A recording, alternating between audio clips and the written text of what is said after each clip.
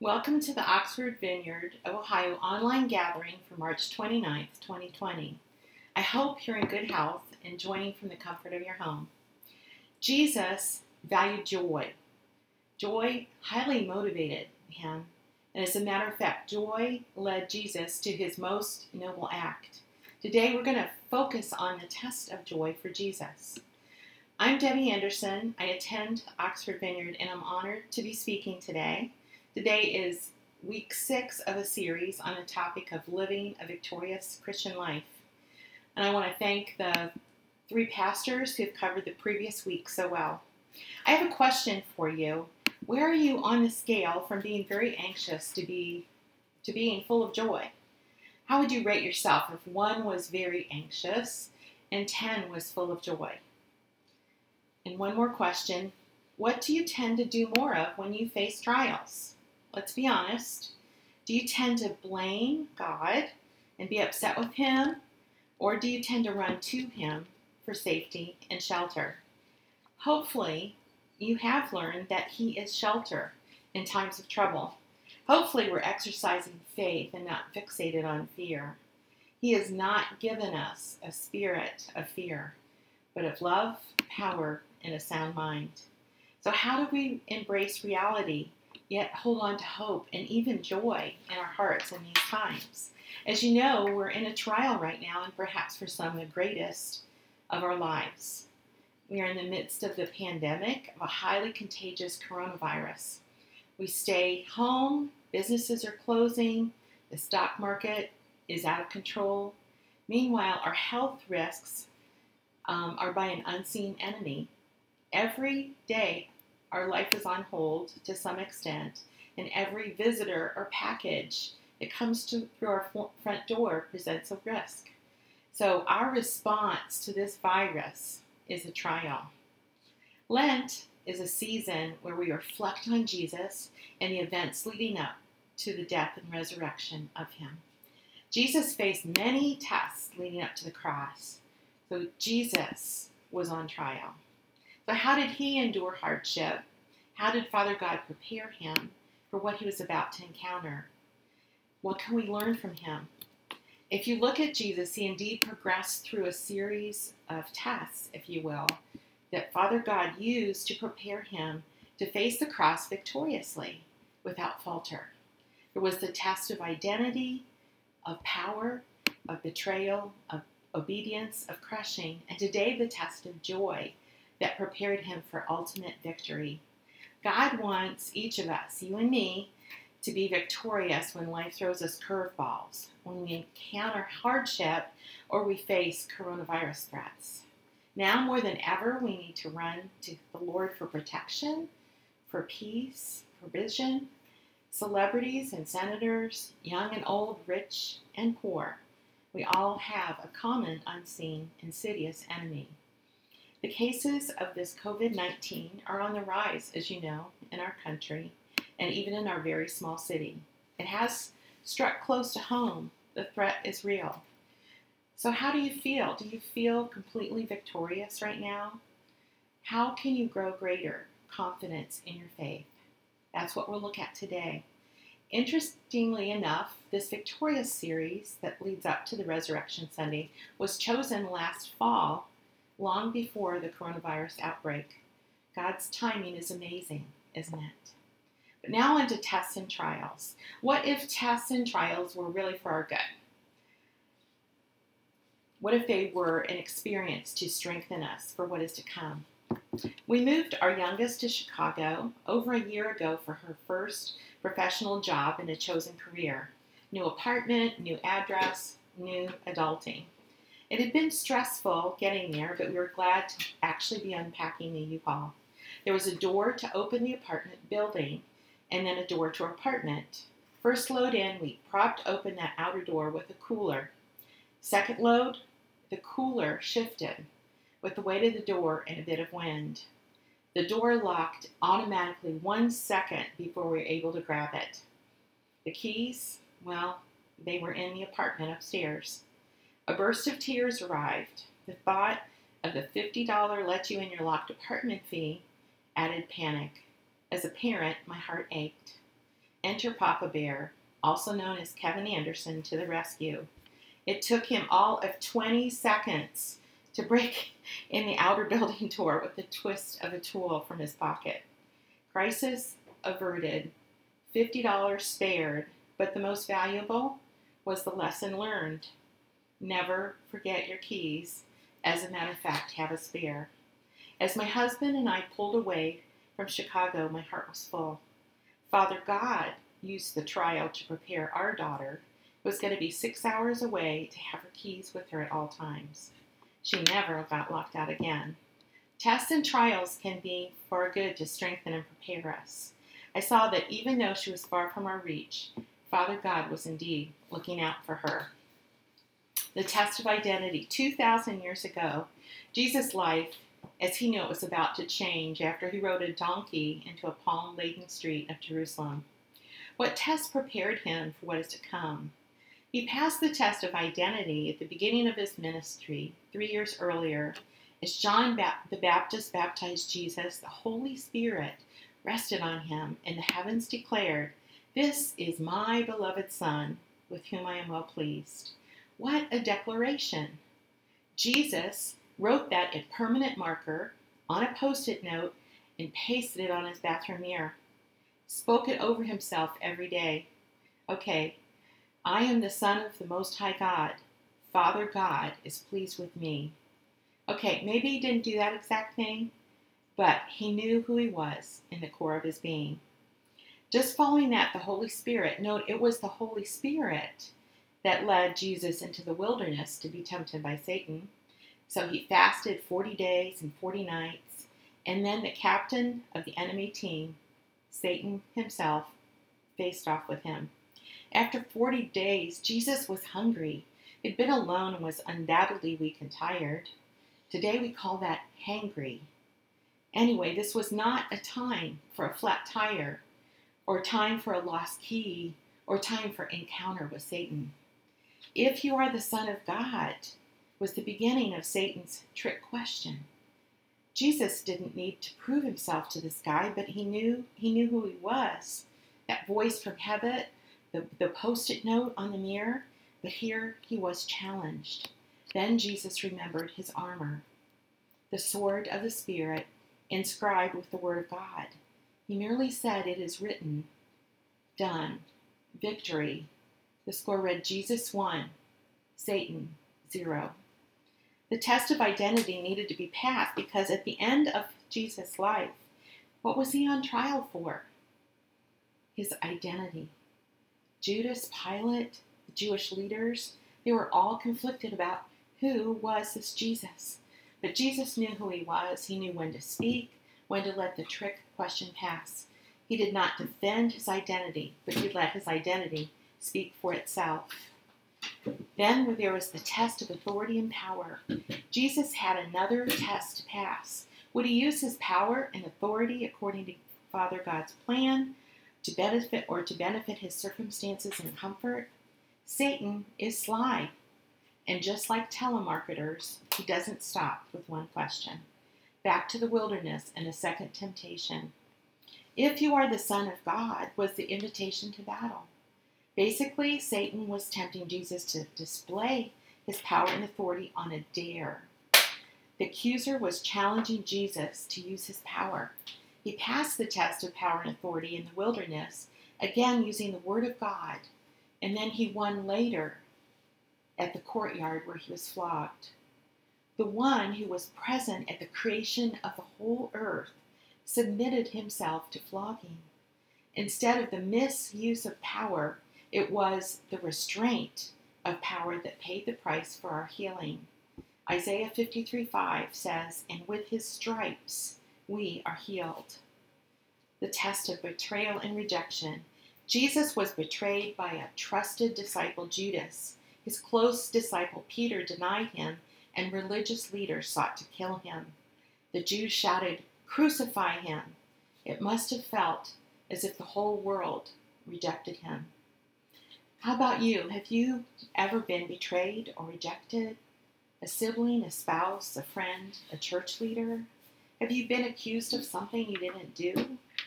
Have your motivations ever been questioned? Have you been fired for false grounds? God wants us to know who we are, in spite of popular opinion, the paparazzi, or just one person who misjudges us.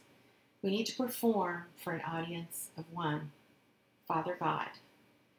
There will be some in our life who do not see our motivations, and out of their own insecurities and fears, they need control. They betray us. That's just opposite of Father God. We're called to rise above, to believe in ourselves, because He believes in us. When an accuser blames us, we experience condemnation. When the Holy Spirit corrects us, He always delivers truth in a package filled with hope. Some of us get confused because we listen to the wrong voice. We need to learn to know the voice and the heart and the direction of God versus the accusations, the lies, and untruths of the evil one.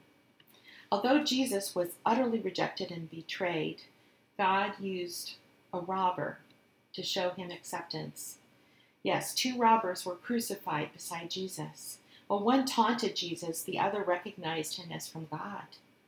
Sometimes God uses the voice of one person to encourage us. Today you will be with me in paradise, Jesus said. Then there was the test of obedience. Jesus was no fool. He knew His assignment was going to be rough. As a matter of fact, He struggled. In the garden before His arrest, Jesus went to pray and asked His disciples to pray with Him. Don't we all love the company of friends when we're miserable? But they failed Him. They didn't grasp the moment they were in, and they were mere men. My Father, if it be possible, let this cup pass from me. Nevertheless, not as I will, but as you will. That's from Matthew 26:39. Jesus prayed, if there is any other way to pull this off, let me know. There was anguish and sweat with drops of blood. Do you see the intensity here? Then His pleading stopped and He was resolved. What happened between the pleading and the resolve? I believe the Holy Spirit came to Him and strengthened Him. Obedience was born in the Garden of Gethsemane that was broken in the Garden of Eden. Isn't that beautiful? Sin began in a garden, but obedience to cover the sin was born in a garden. That act of obedience, of acceptance of a task that seemed insurmountable, shifted His whole role from operating as Son of God to becoming Savior of the world. From this moment on, His heart said yes to this new assignment to Father God, regardless of the cost. He was fully committed to please the Father and carry out His will. Fast forward to present time. There was a young soldier who was about to be deployed for his first time on foreign soil. He was interviewed, and in the interview he was asked, "Are you afraid of being killed or injured?" The soldier replied, "No, I am not afraid of being killed or injured. The only fear I have is to fail the mission." What a hero. Jesus was 100% dedicated in the Garden of Gethsemane to the mission. What a Savior. The test of obedience was passed. The test of crushing. An olive is good to eat. Salty, juicy, tender, yet crisp, green and ripe, or red or black. But an olive has so much more possibility. When olives are crushed, they produce oil for cooking, for light, and for anointing. Crushing squeezes the oil from the olive so that the olive is no longer distinguishable. Scripture talks about Jesus as being an olive branch. At the cross, He was so beaten and maimed that He was hardly recognizable. Crushing does that. Have you ever been crushed by life circumstances? Divorce or financial pressure, family crisis, a career crisis? One of the strangest verses in the Bible to me is Isaiah 53:10, where it says, He, meaning Father God, was pleased to crush Him, meaning Jesus. That word strikes me as so odd, pleased. I find it strange by virtue of the fact that the Father loved the Son. But let's look for meaning. Could it be that the Father was pleased to see the man Jesus transformed into oil for the believers to come? Oil for food. He says, I am the bread of life. Oil for light. He says, I am the light of the world. And oil for anointing, for ministry. Jesus allowed himself to be crushed on the way to the cross. Olive to oil. Jesus passed the test of crushing. So how are we pouring ourselves out during this time? Are we caring for ourselves and our households? Are we showing concern or helping others as needed? Are we checking on loved ones or neighbors or elderly? Are we basically available to God for special assignments? I saw an interview of a nurse who was part of Samaritan's Purse on a Christian medical team in Italy. She said this was her 19th mission in 10 years. It was the first time, though, that she left a crisis at home to go to a crisis. What a hero. I am heartened by so many pouring out their oil to help, from a young boy who used his savings to buy food for neighbors to our everyday heroes, first responders, and more. So we can be crushed in this season and feel sorry for ourselves, or we can be crushed and we can pour out our lives to better someone else. So let's press the pause button for a minute. We're going to do a reality check. So some people wonder, does God really love me? I hear that all the time. Does God love me because he has to love me, or does he really love me? Does he love me when I do right, or does he love me when I don't do right? I believe he loves me, but it's kind of from a distance, and I'm not really sure how much he really cares. And the last one is, I believe that he loves me, but he seems kind of stingy with his love. I wish I could believe that he was more generous. So this, friends, is confusion. It's hard to pour ourselves out if we're uncertain about his love. We want to end that confusion today. God's love is not conditional. It's covenantal. It's a contract. It's a relationship. It's binding. It's never failing, and it doesn't depend on you. He loves you in spite of what you do or not do. In Isaiah 62:4, it says, my delight is in her. That means the Father God's delight is in his church. Father gave us the best gift, Jesus, to purchase us from the power of sin.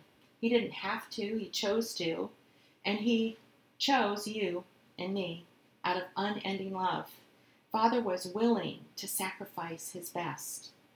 In 2016, I made a bookmark of declarations, and it read, I am a child of God. Jesus is my Savior. I am a daughter of the Most High God. I am well loved, and I'm learning to love well because I am well loved. I am well loved is my declaration. I have lived a blessed life, but you do not want to be me, and I do not want to be you. You do not have the grace for my life, nor do I have for yours. My father died when I was 6 months old. My mom was widowed at 28 years of age. My niece died of cancer at 19. A family member was molested. A family member was addicted to drugs. A family member rejected my immediate family over a will. A mother-in-law died a horrible death of alcoholism. I was on bed rest for 12 weeks with my first pregnancy. I was misdiagnosed once, and that resulted in surgery and treatment for 7 weeks. I've miscarried, and so forth and so on. But in spite of the hardships and trials I have lived a blessed life. I came to Christ in college and learned how much Father God had fathered me. My niece did more in her 19 years of life with cancer than many do in a lifetime. Our family has deep and rich relationships with family and other believers that span decades. My husband and I are thankful to have 3 great children and a daughter-in-law who walk in faith and confidence. We adore 2 awesome little grandchildren, and I love to encourage others with faith and get to do so regularly. My hardships have made me stronger. Faith has called me to do things like organize a prayer breakfast for sitting when I had no experience in such a thing. Faith has caused me to submit a proposal on Marriage Builder for State Law Enforcement Conference. Faith has called me to hold and comfort and speak words of love to a dying infant on the OB unit when her mother was in surgery. Faith has called me to bake lasagna for the fire department, the police department, and a homeless shelter. I've passed out hot dogs and offered to pray for residents in Section 8 housing. Why? I think it's because of knowing Father's joy. It's not a loud parade or fireworks kind of joy, but it's a quiet, peaceful kind of joy where you know that you know you're pleasing the Father. You see, our scars, friends, are our beauty. Like a pearl, God turns our hardships into something precious and beautiful as we yield to Him. Just as the pearl is created in the oyster shell by an irritation like an unwanted grain of sand, each irritation adds to our value. Scars are not a disqualifier in our story. They are a beautifier in the commodity of heaven. So what about Jesus? He knew He was well loved. He knew who He was. He knew His purpose. He was motivated by joy. So why did He go to the cross? Why did He stay on the cross when He could have called on a legion of angels to rescue Him with one word? Anne Graham Lotz describes the scene of the crucifixion, and she said that Jesus had to lift Himself up in excruciating pain and with those nailed feet for 3 hours in order to get enough oxygen into His lungs to stay alive for that long. The answer to the question of the cross, my friends, is here in these 12 words. For the joy that was set before Him, Jesus endured the cross. That's Hebrews 12:2. For what? For joy set before Him, Jesus endured the cross. What exactly is that joy? You are the reason. You were His joy. You, the thought of you, who you are, your value, the fingerprint of God on your life, your gifts, your callings, your insecurities, your strengths, your weaknesses, just you. The joy of seeing you in the kingdom instead of the kingdom of darkness was the reason Jesus suffered so horribly. Did He have to? No. Was He coerced? No. He willingly became a Savior because of one benefit. Joy, spelled you and me. Relationship, delight, joy. He didn't ask me. I have to confess that I would have told Him it was too great a thing for Him to do. But thankfully He didn't ask me. It was His choice. I was His choice, and so are you. The post-it note we can put on our bathroom mirror reads, I am a son or daughter of the Lord Most High. He delights in me. So I just want to say these 4 words now, right now, and you can say them with me if you care. But I am His joy.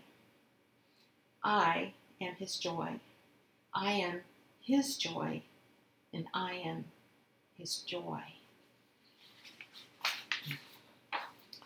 I love the sign language for the name Jesus.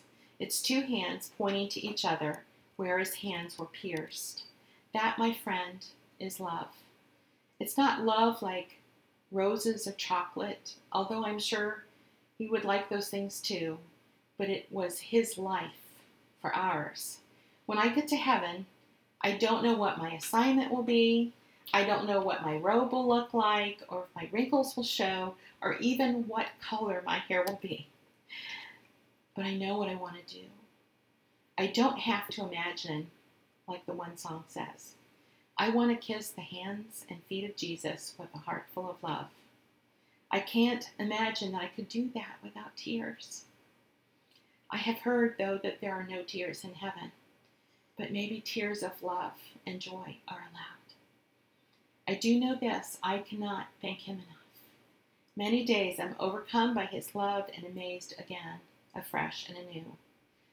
God will use the trials of our life to strengthen us. James 1:2 says, Count it all joy when you encounter various trials. And Nehemiah 8:10 says, the joy of the Lord is your strength. Corrie ten Boom was a Christian who hid Jews from Germans in World War II. She was arrested along with her family and taken to a concentration camp. She experienced many atrocities and cruelties while there.